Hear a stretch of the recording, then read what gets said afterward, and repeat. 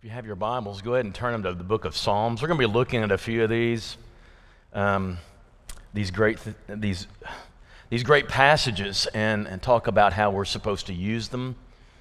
I'm fairly certain tonight that the Psalms have to be the most beloved book in the Bible. That may be arguable for some, but if you've lived very long and gone through much stuff, the Psalms are a lifeline for God's people, and He knew life would get hard, and He provided these things.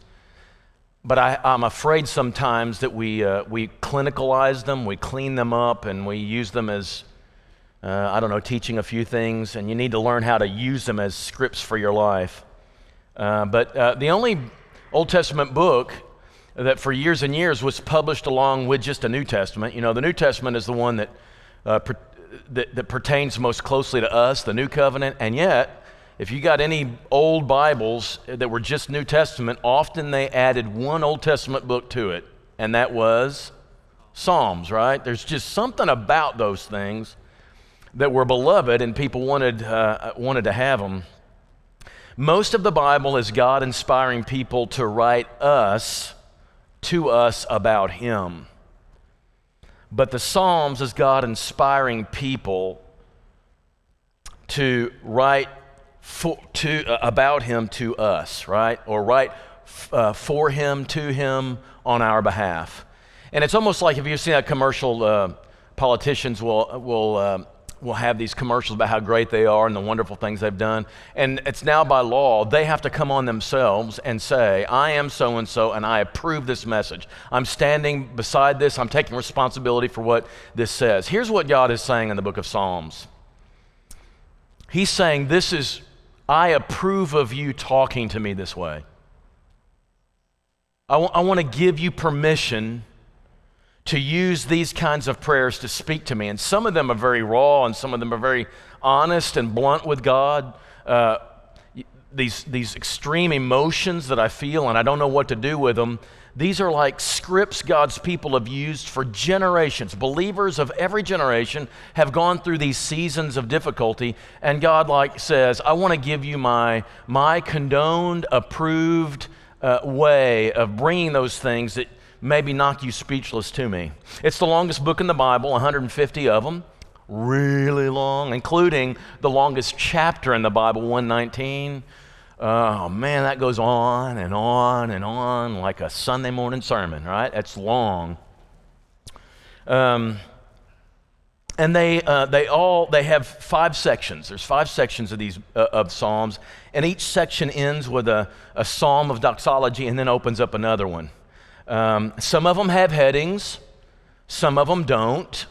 David wrote 73 of them. The sons of Korah wrote 11 of them. Solomon wrote 2. Moses wrote 1, Psalm 90. And then some of them are just anonymous. Some of them have the circumstances, the headings, specific circumstances that led to the writing of those, which is really insightful. It helps us to put it into where does this fit in the Bible history. Some of them don't. Some of them are generic, which are kind of helpful too.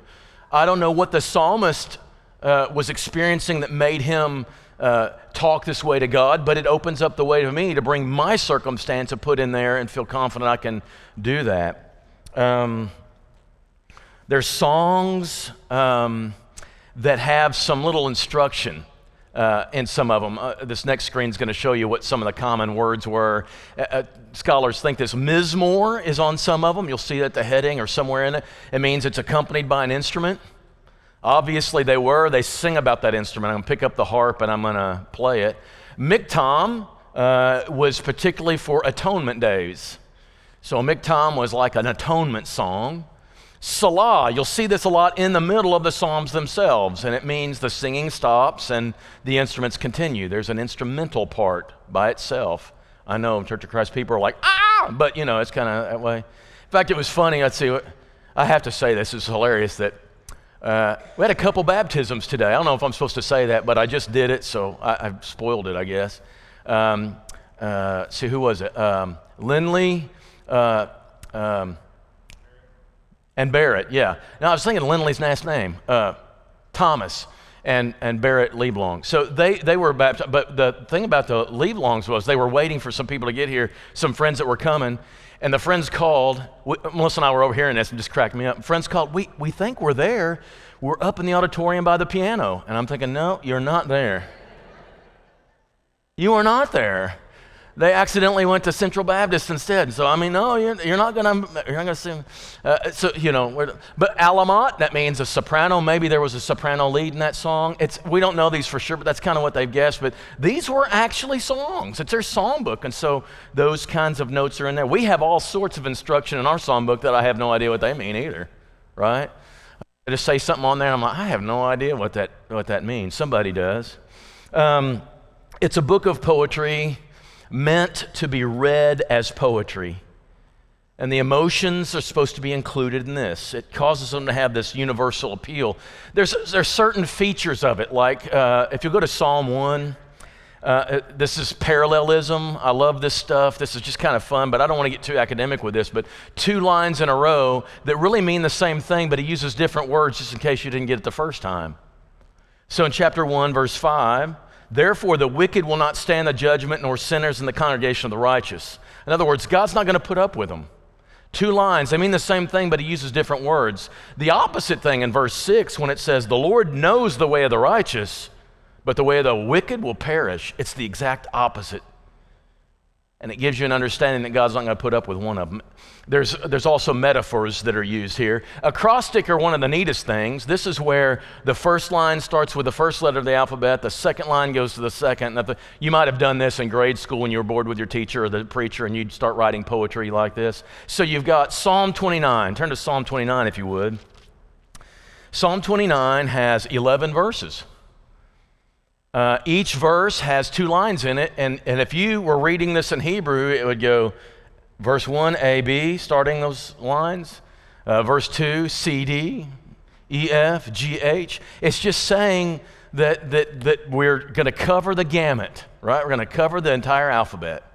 Psalm 29 is the thunderstorm psalm. When you see the word ascribe to the Lord, it's the voice of the Lord is when it thunders. And so this was inspired by a thunderstorm. And so as they were watching a thunderstorm in ancient Israel, they were thinking that's the power of God, much like we have a song, right? We have a song that mentions this. I don't know if you know this song. Well, we've sung it here before. When you see a thunderstorm, you think the power of God. And so the psalmist was doing that. The voice of the Lord, boom. And you read this, and it brings some sort of spiritual significance to the storm. That's an interesting thing. But the 11 verses, 2 lines each, starts with successive letters of the alphabet. They just love to do this. Psalm 119 is an acrostic, a huge acrostic. And there are other ones like this too. They just wanted to say God is like in everything from A to Z. And I feel pretty confident that we all have our favorites, or maybe favorites at certain times in our lives, right? The content would cover many things. Like, for instance, it would be hymns of praise to God. I think that's next. Is that next screen? Yeah. Oh, yeah. Keep going. Okay, so hymns of praise to God like Numbers 145 to 150, or Don Smith's favorite, I think it is, Psalm 100. It is like a psalm of praise about how you enter worship with God. There's individual thanksgiving. I, as an individual, it's a person writing just for themselves, speaking just for themselves, Psalm 18 and Psalm 30. A lot are communal laments. We've done some of these. We've had occasion to do this, where the entire community comes together and we together lament. It's not always meant to be that we sing and be happy. Sometimes we need to lament together, and the psalmist gives you plenty of scripts for that. There's individual laments. The individual's going through a difficulty. This has nothing to do with anybody else, but for some reason, God saw fit to put it into the songbook of Israel. There are certain songs in our songbook that probably describe realities that you never experienced, but somebody did. And for some reason, it touches us, and we sing it. Years I spent in vanity and... How many of you spent years not caring that God sent His Son to die for you? Is there anybody that you didn't spend any years doing that? Has everybody had a lost wild, sowing your wild oats thing before you? Or were you raised in the church and you always cared? Well, that song, in a certain sense, doesn't apply to you. But we sing it because it applies to somebody. So these communal and individual laments, there's enthronement psalms, there's the famous Psalm 2 that's that way. Communal thanksgiving, where we're just like, man, we gotta, as a church, be thankful to God for answered prayers that are so obviously sitting among us in the pews. And then those wisdom psalms. Psalm 1, Psalm 78, talking about reviewing Israel's history and saying, what did we learn from this? How can we be wise? If I were choosing a memory verse, because I always do when we do this, the memory verse would be Psalm 1. You'd think Psalm 23, but it's not. Psalm 1. Psalm 1, I think, is a preface for the entire book. Psalm 1 describes if you cooperate with what this book is trying to teach you, this is what your life will end up like. How many, show of hands, memorize Psalm 1 sometime in your life? Raise your hand. How many know Psalm 23? Used to be everybody did. At funerals, I was taught this, like at the graveside. Sometimes it's good just to have everybody quote Psalm 23, and it's getting fewer and fewer of people that can do that. Used to be everybody would quote it with you. Now I'm noticing I'm doing a solo. People just don't memorize this anymore. But here's Psalm 1. If you know it, quote it with me, right? This is the King James Version. This is the only version you should read Psalm 1 in. Psalm 23 should never be translated in any other thing than King James, right? I mean, it's just, right. So here we go. Blessed is the man who walketh not in the counsel of the ungodly. Even if you don't know it, read it with me, okay? Blessed is the man who walketh not in the counsel of the ungodly, nor standeth in the way of sinners, nor sitteth in the seat of the scornful, but his delight is in the law of the Lord, and in his law does he meditate day and night. He'll be like a tree planted by the rivers of water, bringing forth his fruit in season. His leaf also shall not wither, and whatsoever he does shall prosper.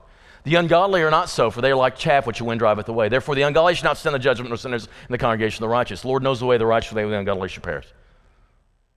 That's too fast, but yeah, amen, right? That's Psalm 1. Everybody should memorize it. We teach our kids, don't walk this way, don't stand this way, don't sit here.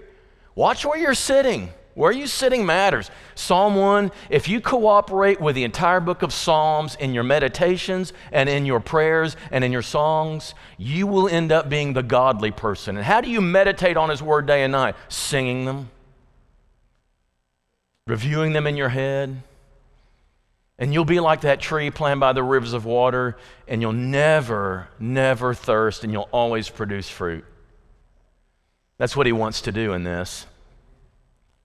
All right, so 3 things about Psalms. 1,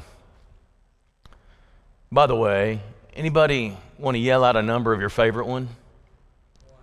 Psalm 1? You just did that because we quoted it, Gary. That's why you just did that. It was easy. No, Psalm 1. Who else? 86. Okay. Prayer of David. Okay. 103. I love 103. We're going to make reference to that in a minute. Psalm 19. We're going to make reference to that one. I love that one too. Okay. Anybody else? 139. That's a good one because you think you're fearfully and wonderfully made. Don't you, Trey? Yeah, you think so. You are. That's right. You were knit together. You were a knit. You're a crochet project, right? No, that's great. I love that. Anybody else? Okay, let me just throw out a challenge here. When you're really down, is there one psalm you go to? Nobody? I hope to change your mind about how it's supposed to work, right? All right, so number 1. Psalms provide a script for the speechless. When life renders you speechless, you have nothing to say, but you have strong feelings and you don't know what to do with them, the psalm shows you what to do with them. Maybe your hearts are made numb, your emotions seize your brain to where you can't think straight, you feel dumbed by the situation. The Psalms is a tested and tried method of facilitating this approach to God. Whatever you do, don't stop talking to him. Whatever you do. Psalm 88 is the roughest one of all of them because there is no hope. It ends with the word darkness. It's like there's nothing. I see no hope. I'm hopeless, and it's drudgery, and this is never going to change. It's always going to be this way. And you're looking at that and you're going, my goodness, this is so depressing. Yes, it is. but he's continuing to talk. He's continuing to sing out to God. And the one thing you must not do is shut down your communication. Whatever you do, don't quit coming to church. Whatever you do, don't stop talking to God. Whatever you do, keep singing. Keep singing. That's the only thing, that's the one thing you can do that will absolutely send you into some spiritual, really, really dangerous territory, is if you stop. So you would have, you can borrow some words. Maybe you're a feeler, but you're not a wordsmith. Melissa says this to me all the time. I have no problem, it seems like, writing out words. She says, I have lots of feelings, but I don't have a gift with words. I get what she's saying. What the psalmist says is, you have the feelings, here's the words. If you need to lament, go to Psalm 22. By the way, believers through the generations have all gone to Psalm 22. Jesus went to Psalm 22. He didn't come up with new, brilliant words of revelation from the cross. Instead, he borrowed some from David. And then we get the idea from 2 Timothy chapter 4, as Paul is winding down his career, his last words, all these words come out of his mouth that are Psalm 22 words. And the reason is, while he's in a jail cell and he can't get out there and preach to who he wants to, what he's doing is he's reviewing Psalm 22 in his dire circumstances, and it comes out of his mouth. It's an amazing thing. What's he doing? He's doing what generations of believers who were in dire straits did and still do today. They go to Psalm, they open up Psalm 22, and they start praying. Praise. Things are good. Not just things are good. You feel a closeness to God sometimes, and we all know there are seasons when you don't. We'll talk about that in a minute. But you feel close to God. Psalm 103 is rich with all this sort of imagery. Let me count the ways. It's like count your blessings, name them one by one, only he actually names them. Let me think of all the benefits. Heals all your diseases, redeems your life from the pit, crowns you with love and compassion, satisfies your desires with good things. And so I'm ending up in a praise, Psalm 103. Fear, Psalm 46. Though the earth give way and the mountains fall into the heart of the seas, your entire world is turned upside down and thrown in the ocean. You're about to drown. You're about to suffocate. You don't know where your next breath's coming from. And yet, be still and know that I am God. We used that in a funeral a couple weeks ago. Anger. I want you to look at Psalm 137 with me. This is one you'll never hear quoted at church. It will never be the scripture reading for Sunday morning.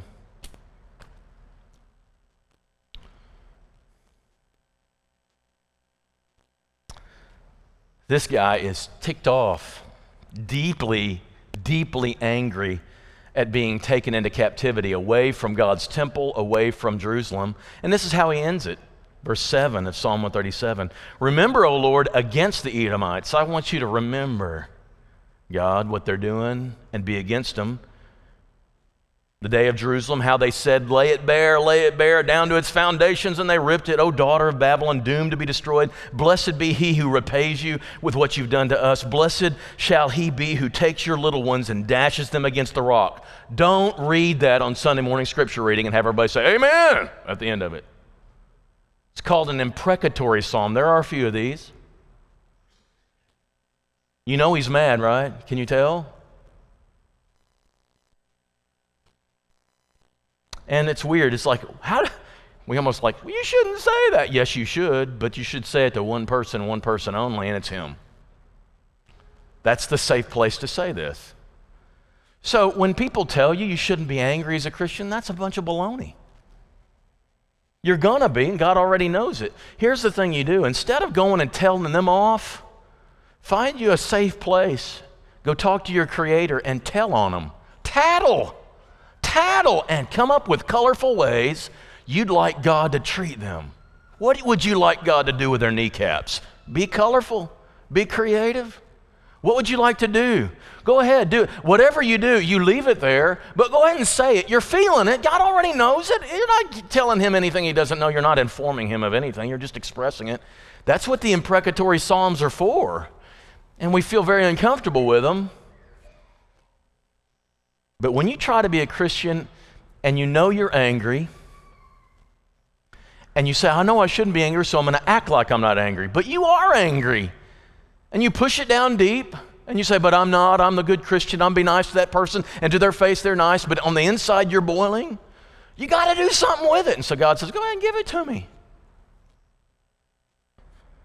Confusion. If you look at Psalm 73, we're just looking at a few of these. I promise we're not going to go all night reading Psalms, although I tell you what, I'd like to. Psalm 73. If you could underline a verse, here's the verse you underline. Verse, where am I? They went to church.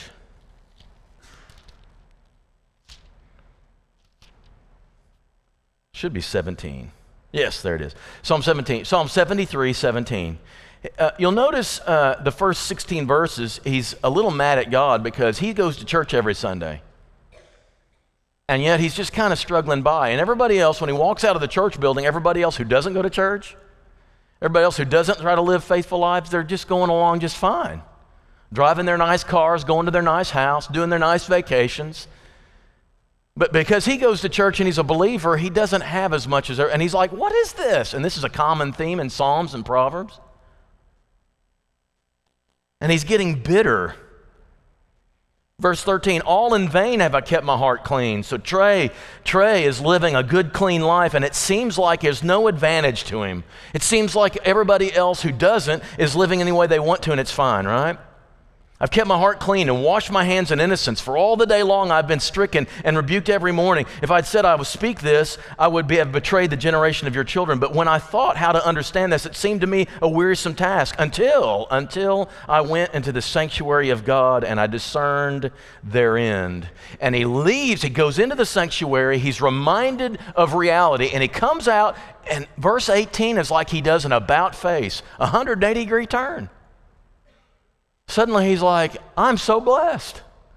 I feel sorry for the rest of the world who doesn't have this good thing to live on. Sometimes we're confused. We need a trip to church. Psalm 73. Maybe you need to know how to repent. Psalm 51 shows you how to repent. It's a beautiful thing. If you're just like, I know I need to express, but I don't know how to express it, use Psalm 51. Go before God and repent of your sin. Maybe you've been betrayed by somebody. Psalm 55 is your betrayal psalm. Maybe you have a time of sorrow. Psalm 23. It's just a great psalm. That's where we go. Maybe your life is dry. I want you to turn to Psalm 42 with me. As the deer pants for the flowing stream, so pants my soul for you, O God. My soul thirsts for God, for the living God. When shall he come? When shall I come and appear before God? My tears have been my food day and night. He's crying all day long. He's crying all day night. He's not eating. He's not drinking. As the deer pants for, right? As the deer pants for the water. You know what this psalm is about? I'm thirsty and I'm hungry for him, but I don't feel his presence at all. I go down to this stream and it's dry. Anybody ever experienced a dry season like this? Now maybe you haven't and you're like, I don't get this. Well, this psalm will not mean much to you, but for those of you who have, it kind of goes in here and it's interesting. All day long, where's your God?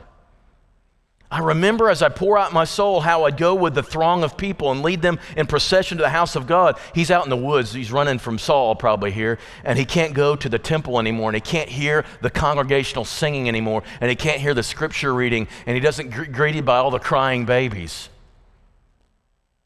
And he misses it. And it's part of the dryness he feels. Why are you cast down, O my soul? Why are you in turmoil within me? And he asks this over and over again, verse 5, and then he says it again in verse 11. Another chapter, he goes on, he says it again. Why are you cast down, O my soul? And he starts talking to himself. trying to figure out what's wrong, and there's nothing wrong. He's done nothing wrong, but he's just got to remind himself. But then, hope in God. Here's the interesting thing. He asks himself so many questions about why this is happening, but then he turns around and preaches to himself.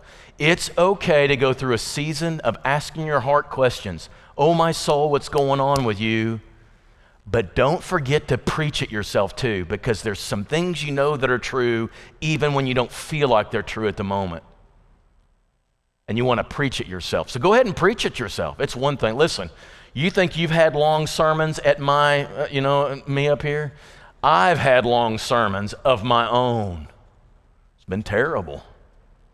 Hope in God, I shall again praise him, my salvation and my God. So you go through those dry seasons like that, there's a psalm. Number 2 about this. It gives us insight into some historical moments we would never have known. And this is as a historian, I love this. For instance, if you'll turn to Psalm 51. Psalm 51 is David when Nathan confronted him. You're a sinner, boy. God knows it. David confesses his sin. Now, here's my question for you, because it looks like this. That year, it was some time, like a year, 9 months to a year, between David sinning with Bathsheba and repenting. A whole year where he did a bunch of cover-up. The man after God's own heart, no less. Do you think he was footloose and fancy-free having fun? Do you think he was just enjoying life going, God, I don't care what God thinks of me? Is that what you think was happening?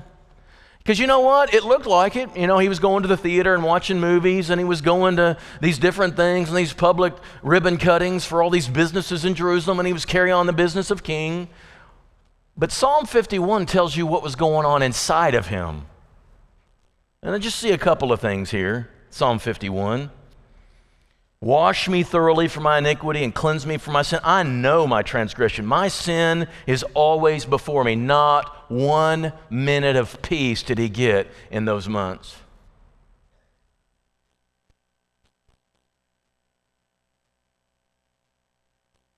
Purge me with hyssop, I'll be clean. Wash me all whiter than snow. Let me hear joy and gladness. Let the bones you have crushed rejoice. Verse 8. What does that sound like to you? You see, in that time, we might think, well, he's just thinking he's getting away with it. His conviction was absolutely strangling him. God had his hand against him, and he was feeling the heat.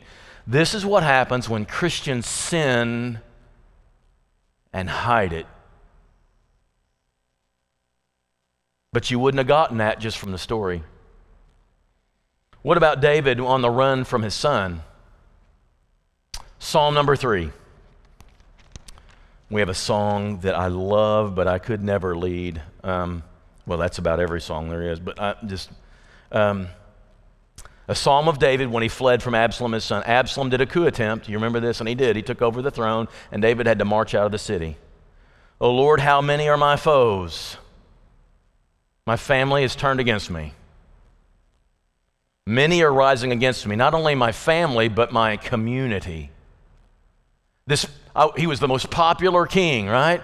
He would be the most popular king ever, but for a time right here, he lost his popularity. The ratings went, right? Many are saying of my soul, there's no salvation in him from God. He is just forsaken by God. He doesn't have a role at all. And suddenly everything that before he had his confidence in, what made him confident and bold and even arrogant was his family, was his kingship, was his popularity with the people. It was all giving him such confidence, and now it's all gone. And he's hanging his head and he's walking out of town. But you, O Lord, are a shield about me. The glory, my glory, you are my glory. Not my family, not my kingship, not my popularity. You're my glory, and that hasn't changed. You're the lifter of my head. The lifter of my head. Most people who are really confident in themselves kind of have this, nose in the air thing. His head was ducked, and guess who was lifting his head? God was. I hope that what lifts your head is not all these secondary blessings of your life. I hope the great thing that gives you confidence and joy and peace in this world and lifts up your head and gives you such confidence and peace is God and God alone. Because otherwise, you will lose it. God's the lifter of your head. That was happening as David was leaving for his son. David once acted insane to escape the Philistine king. You remember that in 34? He gives a whole psalm about what he felt about that. And then there's this section called the Psalm of Ascents, which is Psalm 120 through 34. This is as they ascend to go in Jerusalem for worship. It's either when any of the Israelites who are going to Jerusalem for the 3 times a year festivals, or when the Israelites were going back to Jerusalem after years of captivity. And they sang these songs as they took the steps closer and closer to Jerusalem. And you get a songbook of their travel. And that's rich stuff, and that's history. If you get a chronological Bible, one of the great things about it is it'll put those Psalms right where they belong in that history. And it just makes them pop. Suddenly you realize, that's what he's referring to. Third one, last one. The Psalms demonstrate for us a rich value of singing in our life. Their poetry is important, how that communicates. It mentions so much about meditation, and songs allow truth to carry on the wave of tune and stay in your head. You don't just remember the tune, which is very like an earworm, but when you hear the tune, the words come too. And they go into your head, but also down to your heart in the quickest way possible. So let me hum something to you, right? We don't usually hum at church, but here we go. Mm-hmm, mm-hmm, mm-hmm, mm-hmm. What'd I just say? Amazing Grace, right? And you heard the hum, but did you hear the words? Did you hear them? They're always there, and it just carries it. Oh, it's like when Mitchell said this morning, you're going to be singing this all day because we're leaving, because you just know those songs that have an earworm. Stays in your head, and when it stays in here, so does the poetry. And because of that, it carries that truth with you everywhere you go, which is amazing how little singing is in the New Testament, isn't it? You ever notice there's very little instruction about singing in the New Testament? I think they use the Psalms probably a lot. If there was anything they had copies of, it would be the Psalms, and they would sing those. And it would carry all sorts of things. So how we express ourselves matters. Singing has that distinct value. Meditation is this function. So is instruction. So you got Psalm 1, you got Psalm 19, and so we're going to end looking at the Psalms that way. Psalm 19, great devotional. Macy, you hit it on the head. This was good. The first half, the Bible never tries to prove God's existence. It never says, well, here's how you know God's there. It just assumes you believe it. In the world in which Scripture was written, they can't conceive of anybody believing there is no God. That's a uniquely modern phenomenon of dumb people. The 2 evidences of this is the world. So Psalm 19, verses 1 through 6 is just the world. The heavens declare the glory of God. The sky proclaims his handiwork. Look up in the sky. You don't even need a preacher because it's preaching all the time. Day to day, it's pouring out speech. Y'all, it's blabbing you to death about the existence of God. The sun's telling you this. The breeze is telling you this. The clouds are telling you this. The mountains are telling you this. The dew is telling you this. Y'all, there's a God. And in case you missed it, night after night, all night, it's revealing knowledge, but it's doing it quietly because you're supposed to be asleep. So it's just revealing it. It's like a neon sign. It's not going to yell at you like it does in the daytime. It's respecting your privacy. But it's still telling you all night long. It's saying there's no speech, there's no words where their voice is not heard. Their voice goes to the whole earth all the time. In them he has set a tent for the sun, which is like a bridegroom coming from his... It's just talking about the creation. That's the reason why. And that's a beautiful psalm. But then he turns and says there's another reason because of Scripture. The world and then the Word. The Word of God. These two things are the greatest evidence of God. And he says, just try it. The law of the Lord's perfect, reviving the soul. Testimony of the Lord is sure, making wise the simple. Precept, just give God a try. Just trust his word. And so these two things together form this amazing affirmation of the Creator God. And you sing it. We don't sing like this. Ours is more like this. It's more like,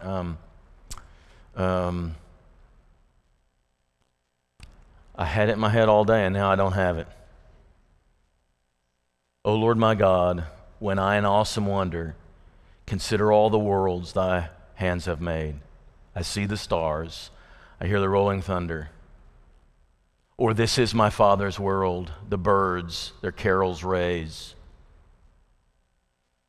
We sing this too, and sometimes that means more to us and goes straight to the heart for the believer as any other that we sing. So many songs are directly from the Psalms. It's an ancient songbook, and here's the thing. God's people have been singing these words for hundreds and hundreds of years. I don't know if listening to ancient words, that song means much to you. Ancient words long preserved for our walk in this world. But when I hear that, I'm like, man, these words are old. And they're ever true. So, if you look at Psalm 18, I'm going to mess this up, and so I'm going to rely on Mitchell or somebody else to finish this, because we have a couple of these. I will call upon the Lord, who is worthy to be praised. So shall I be saved from my enemies. The Lord liveth, and blessed be the rock of the God, my salvation be exalted. The Lord liveth, and blessed be the rock of the God, my salvation be exalted. We're not the first ones to say that. There's been people in trouble for generations that picked up that line and trusted it when they most needed it. And we're just another generation, and there's going to be generations after us. Psalm 95. Come, let us sing for joy to the Lord. Let us shout aloud to the rock of our salvation. Let us come before him with thanksgiving and extol him with music and song. For the Lord is a great God, a great King above all gods. In his hands are the depths of the earth, and the mountain peaks belong to him. The sea is his, he made it, and his hands formed the dry land. That's exactly word for word Psalm 95. It's who he is. Here's one for you. You could start every day this way. This is a day that the Lord has made, that the Lord has made. I will rejoice and be glad in it, and be glad in it. This is a day that the Lord has made. I will rejoice and be glad in it. This is the day that the Lord has made. That's true of today. That's true of tomorrow. That was true 1,000 years ago when other believers sang that. If that doesn't do something to you, okay, a couple more. I'm butchering you all pieces. That's okay. I'm not supposed to be able to. I will enter his gates with thanksgiving in my heart. I will enter his courts with praise. I will say, this is the day that the Lord has made. I will rejoice, for he has made me glad. He has made me glad. He has made me glad. I will rejoice, for he has made me glad.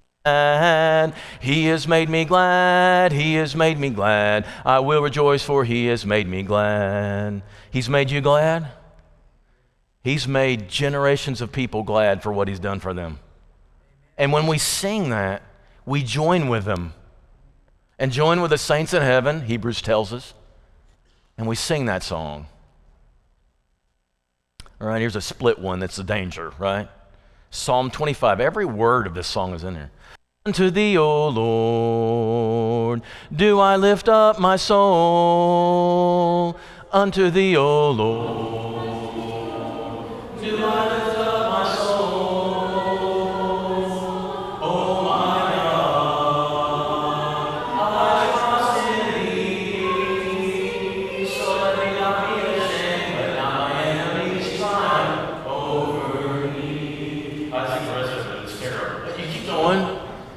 be, remember not the sins of my youth. Please, God, let go of that, right? Generations before have said that, man, have I messed up. You ever felt that way? Don't remember the sins of my youth. Teach me thy way, O Lord. That's all in Psalm 25. One of the most beautiful ones won't even try is the mountains surround Jerusalem, so the Lord surrounds his people. The believers thought, as these mountains, what made Jerusalem so impenetrable is those mountains around them. And man, we feel safe here, but it's more because you're protecting us. And so you sing, so mountains surround Jerusalem, so the Lord surrounds his people. It's not because we have a mountain around us. It's because we have God around us. And the believers have felt that way for generations. As the deer pants for the water, so my soul pants for you, O God. And there's just no better way to say it than to sing it like that, with words that have been sung for generations. We have this blessed resource in our lives, and I'm saying to you, don't use them clean and sweet and kind. When you're angry, use them. When you're hurting, use them. When you're feeling this distance from God and you don't know why, you don't think it's sin that you've done, it's just for whatever reason, God is just kind of keeping a distance from you, at least seemingly. Sing the Psalms. It's what they're there for. Let's pray. Father, we are so grateful that you give us a script to help us in times where we just have no words. We don't know how to describe how we feel. Sometimes it's a wonderful feeling of closeness to you. We feel your presence right there with us, and we want to be able to say thank you and sing out praise. And sometimes, Father, it just feels like you're so far away. Help us to never stop singing. Help us to never stop talking to you. Whatever is our plight, whatever is our lot, we'll just simply say, it's well with our soul, and we'll use a psalm. Thank you for providing them. Help us to know when to use them to help us best. We pray this in Jesus' name. Amen.